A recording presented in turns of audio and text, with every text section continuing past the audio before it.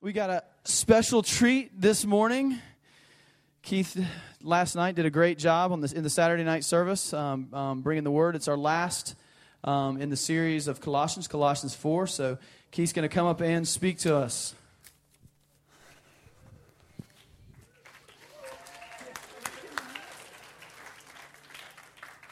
What's up, everybody?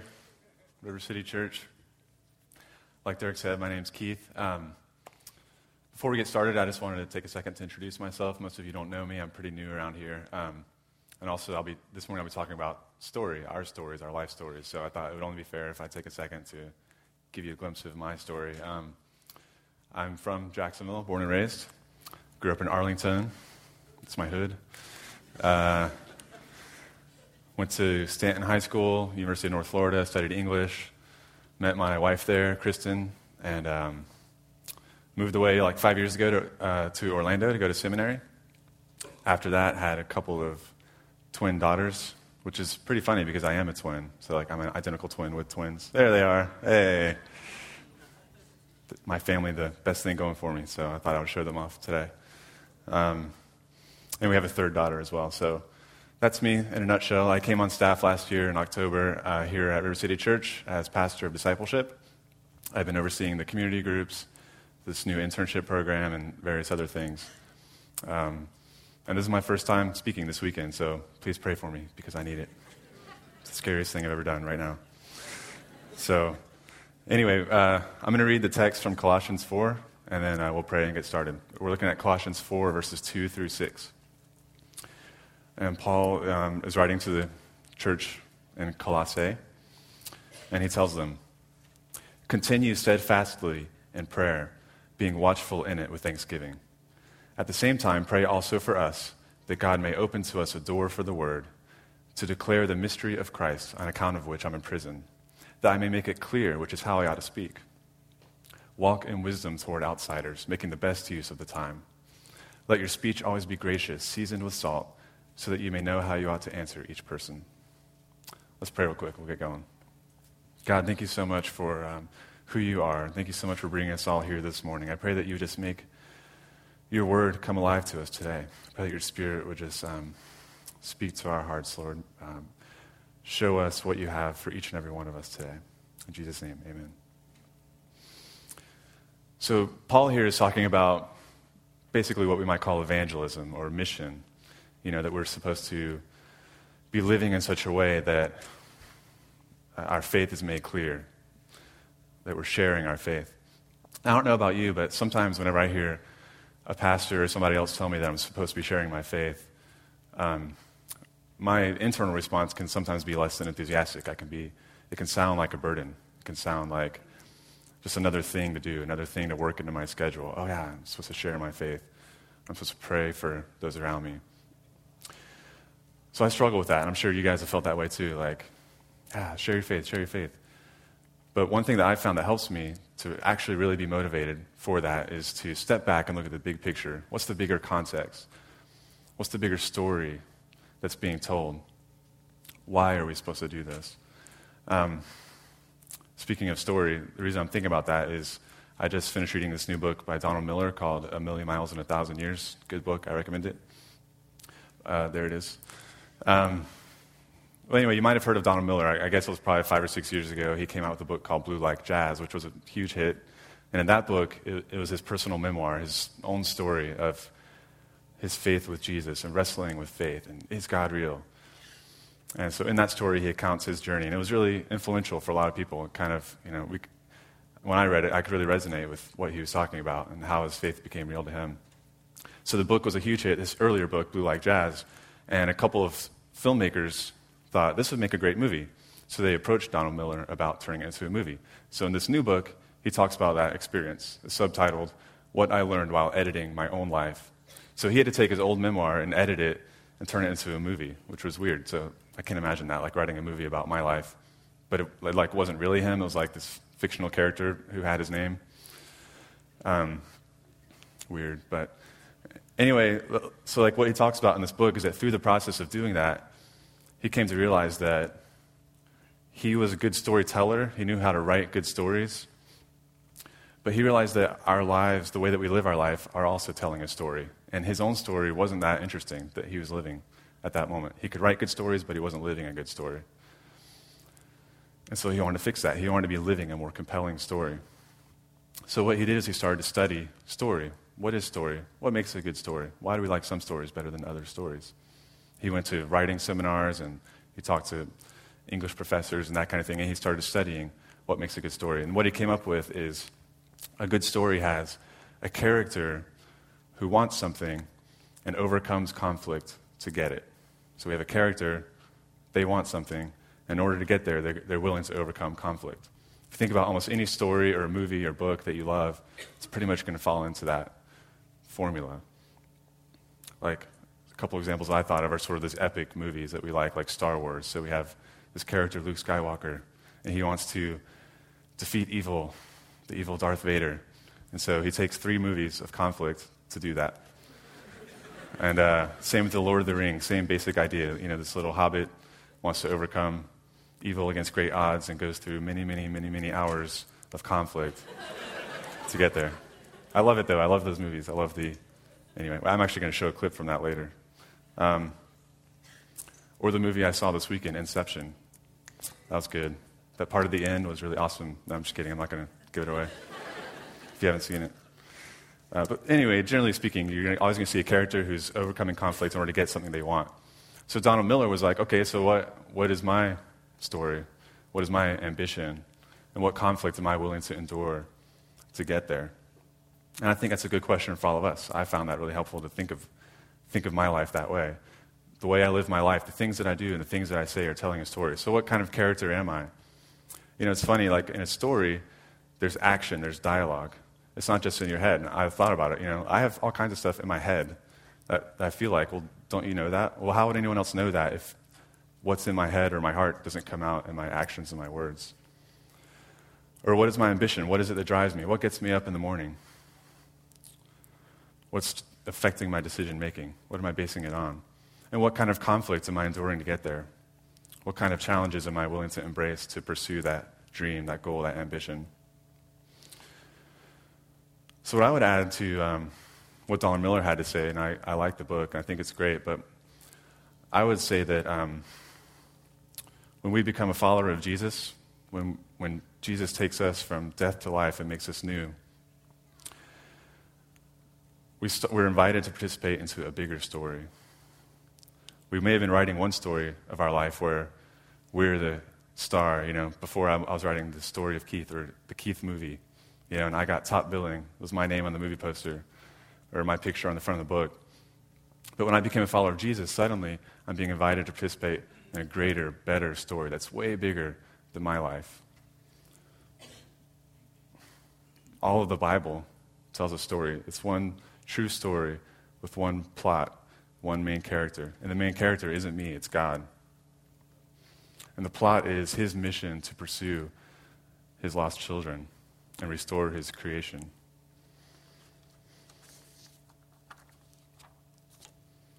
And mission is central to that story. God created the world. He created his people in order to get glory. But we turn our back on him. But God didn't let it end there. He promised to pursue us even though we walked away. He sent his son on mission to do that. And then he sent his Spirit into the world to continue that story. And as he calls each of us to him, he's inviting us to participate. Now, I'm not saying that our individual lives don't matter, that our stories don't matter. They do. That's the point. God has uniquely created each of us to play an important and essential role in the story. We have to get that. We have to see the big picture when we look at verses like these in Colossians, or else, you know, we see Paul telling us to pray. Well, pray for what? If I'm just writing my own story with my own mission, I'm just going to pray that God would help me get that done. That's not what's happening here. We're invited to something better. We're praying for what God is doing. God's on the move to bring healing in the world, to bring restoration.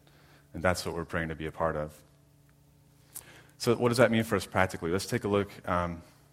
Let's work through these verses here and see what Paul has to say. He's giving us some practical advice here for how to be a part of this. So in verse 2, he says, to continue steadfastly in prayer, being watchful in it with thanksgiving. If we're not participating in God's mission in the world, what is our prayer going to be like? It's either going to be not happening or infrequent or uninspired, or it's just, like I said, we're just going to be praying for our own agenda to make our own name great, to build our own kingdom. But what you'll find is as you participate in what God is doing, as you step out and risk sharing your faith, praying for other people, participating in what God is doing, you'll depend on prayer more. You'll reach out, and it'll be an essential part of your life, just like eating or sleeping. I like the metaphor or analogy that John Piper uses. He talks about, it's like a wartime analogy. Like when we're on God's mission, we're at the front of the battle lines. He says, prayer is not designed as an intercom between us and God to serve the domestic comforts of the saints. It's designed as a walkie-talkie for spiritual battlefields. It's the link between active soldiers and their command headquarters with its unlimited firepower and air cover and strategic wisdom. Continue steadfastly just means we're devoted to prayer. We're holding on tight. We're not letting go. We are wanting to talk to God, our commander in the headquarters. Sometimes a cop-out I use with prayer is just like, well, I pray without ceasing, right? Which is cool. That's good. We should do that, Throw up a prayer to God on my way home from work or whatever. And that's good, and I'm not knocking that. But what I would like to do more is schedule more time just to give God my undivided attention and really pour out my heart to him. Because I need it if I'm going to be on his mission. And Paul also says to be watchful in prayer. That just means to stay awake. Don't fall asleep. Be aware in your life of things that you can talk to God about and ask for and pray for specifically. With thanksgiving. We're to come to God with grateful hearts, aware of what he has done, specifically thanking him for those things. Having a grateful heart will affect the way we pray and what we're praying for. In verse 3, Paul moves on to ask the Colossians to pray for him specifically and those with him on God's mission. Paul is a part of this mission. He's going for it. So he's saying in verse 3, at the same time, pray also for us, that God may open to us a door for the word, to declare the mystery of Christ, on account of which I'm in prison, that I may make it clear which is how I ought to speak. So he's saying, pray also for us. Man, Paul was he got this. His whole life was about this mission. And he went through so much conflict to get it. He laid down whatever story he was in before, and he participated in what God was doing, telling God's story with his life. And yeah, he got shipwrecked. He got beaten and stoned and in prison. But he never lost hope. He got the fact that he was a part of something much greater and that he needed prayer. So we too should pray for those on mission, which should be all of us. We all need prayer. We all need to be praying for each other. Praying for what? In verse 3, that God may open a door for the word. There are people in our lives that we know and love that don't follow Jesus. And when we're praying for an open door, we're just praying for God to make opportunities for them to hear the gospel that we believe in, to hear about Jesus, who we put our faith in. We're just asking God to give us those opportunities to stir in their hearts to receive it, to open their eyes to faith, to declare the mystery of Christ. Declare the mystery. What's he mean by that? Well, back in Colossians 1, Paul said in verse 27, to them God has chosen to make known among the Gentiles the glorious riches of this mystery, which is Christ in you, the hope of glory. The mystery is Christ in you, the hope of glory.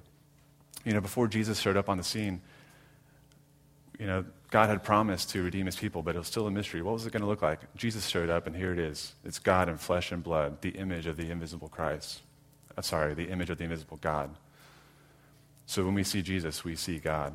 We know what God is like because we had Jesus. We see him in the flesh and blood. And now we have Christ in us. That is how we make the mystery clear. That's how we declare the mystery to the world. It's because we have Christ in us.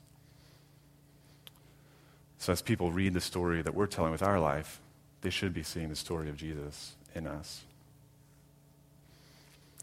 Okay, so Paul's talks about prayer. Now in verse 5, he moves on to talk about our lives. So he's talking about if we're living on mission with God, then our prayer will be missional. And now he's saying if we're living a mission with God, then our whole lives will be missional. They'll be on mission. He says, walk in wisdom toward outsiders, making the best use of the time. Ralph Waldo Emerson once said, what you do speaks so loudly that I cannot hear what you say. And isn't that true? We can all day talk about this amazing God that we have hope in, that's changed our lives. But our lives should reflect that truth as well. It should be saturated with godly wisdom. And I'm not talking about, just some legalistic thing here, like Tom was saying last week. Or it's not that we have to do this, and this to get in with God. That's not the gospel that we're preaching. We've already been made holy. We already have a new identity in Christ. And now Paul says, okay, now let him live in you. Let people see who you are through what you do and what you say.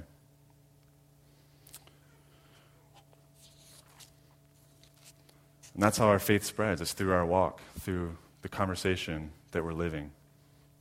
How did the church spread so fast back then? They didn't have TV or bumper stickers or whatever. They just had the lives that they were leading, the story that they were telling. In verse 5, he goes on to say, to make the best use of the time. Literally, that just means to redeem the time. Each day, God is giving us a series of opportunities to speak about him, to live his story through our lives. And so there's an urgency to that mission. It's not going to last forever. All right, moving on to verse 6. Now he's talking about our speech. Our speech also will tell the story of who God is. Let your speech always be gracious, seasoned with salt, so that you may know how you ought to answer each person. Our speech should be gracious, seasoned with salt. Gracious speech. So whenever we talk, the things that we say are just full of the grace that we've experienced in God. The grace just meaning that we've been freely given a gift that we don't deserve. So is that how we speak to others as well? Just full of grace, like Jesus. For some of us, that may be easy enough face-to-face, but even, the things that we write, emails and Facebook or whatever, are we just radiating the grace that we've experienced through Jesus? Is it seasoned with salt? What does salt do? It makes something that's bland tasty. Our speech should be seasoned with the salt of the gospel. The things that we say should make Jesus attractive to the watching world, appealing. And the best way to do that is to enjoy God. Are we enjoying that meal so that we would recommend it to others? Are we enjoying who God is and his grace and love? After all, if you eat some unappetizing meal at a restaurant, you're probably not going to recommend that to a friend. It's the same idea. If you're not actually taking joy and delight in God, why would we recommend him to others through our speech? And Paul says the reason we do this is so that we may know how we ought to answer each person. So this is assuming that people are asking. This is assuming that our lives make people curious about the hope that's in us. If I'm a total jerk to you, you're not going to care about what I believe. If we're not allowing Christ to work in us and live through us, people aren't going to be curious. They're not going to care. So our whole lives have to radiate the beauty of who he is. So what's the bottom line? The bottom line is that Paul is showing us what it looks like to join God's mission, to join with God on the mission, to bring restoration to the world. And in order to do that, we just have to remember the greater story that's going on. It's God's story. All of the Bible, all of history, everything points to him. It's his story. So are we going to join him on that, or are we going to try to rewrite the story? For each of us, we should just think about it. Think about what story am I telling with my life? And what does it mean to let my life be a part of your mission, God? Sometimes our minds go straight to doing something big, taking some big risk for God. And maybe that's what he's calling us to, like plant a church or go overseas. And that stuff is great. But at the very least, what it means is that we're allowing our whole life right now, our ordinary life, to be purposeful about this mission. So think about your life. Think about the rhythms of your life, the activities that you have in your life. Who's watching you? Who is a part of your life that doesn't know Jesus? If there isn't anybody, then there's definitely work to do. There's ways that we can be intentional about shining Jesus' light in the world around us. Like at work, like the testimony from Sarah, eating lunch with your coworkers is a great thing to do.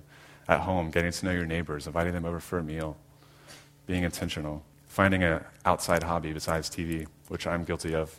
I just watched all of Lost in 6 weeks, which is ridiculous. So I'm preaching to myself here too. Go outside. Get to know your neighbors, be present in your community. Find ways to be a blessing to your neighbors, to serve them.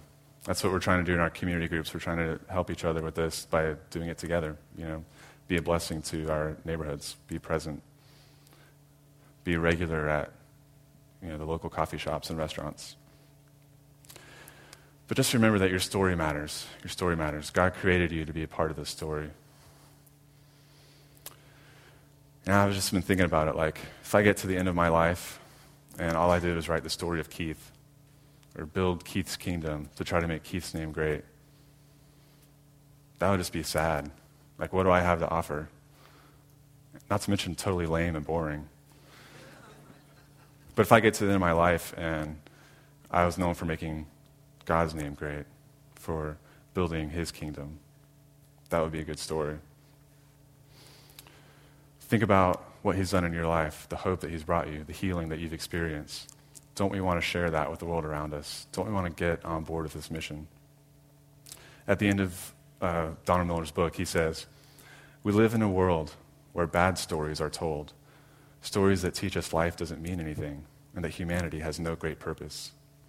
It's a good calling, then, to speak a better story. How brightly a better story shines. How easily the world looks to it in wonder. How grateful we are to hear these stories and how happy it makes us to repeat them."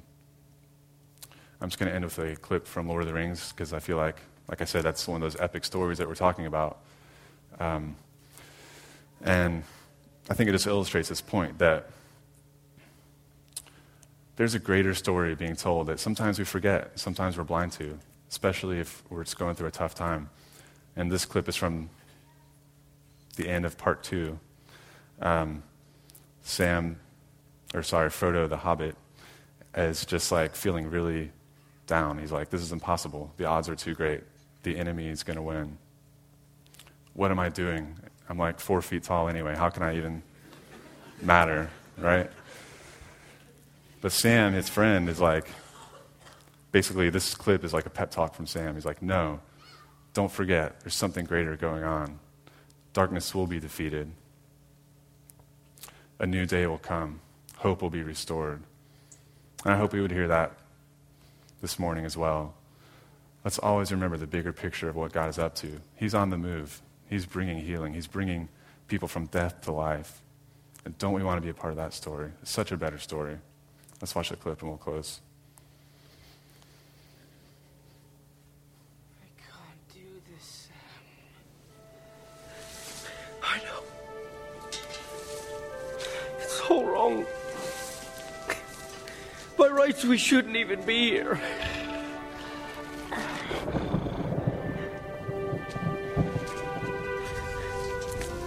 But we are.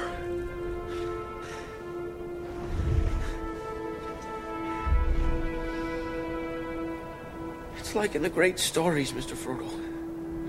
The ones that really mattered. Full of darkness and danger they were. And sometimes you didn't want to know the end. Because how could the end be happy? How could the world go back to the way it was when so much bad had happened?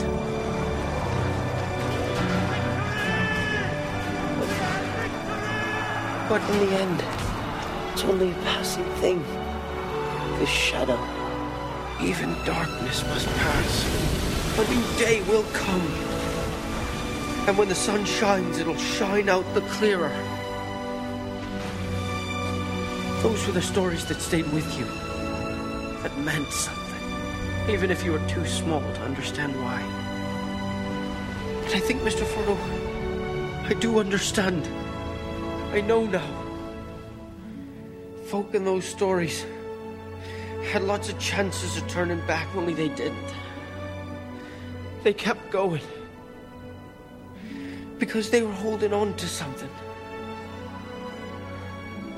What are we holding on to, Sam?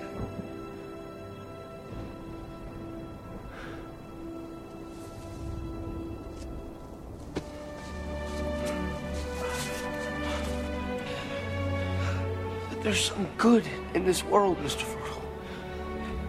And it's worth fighting for.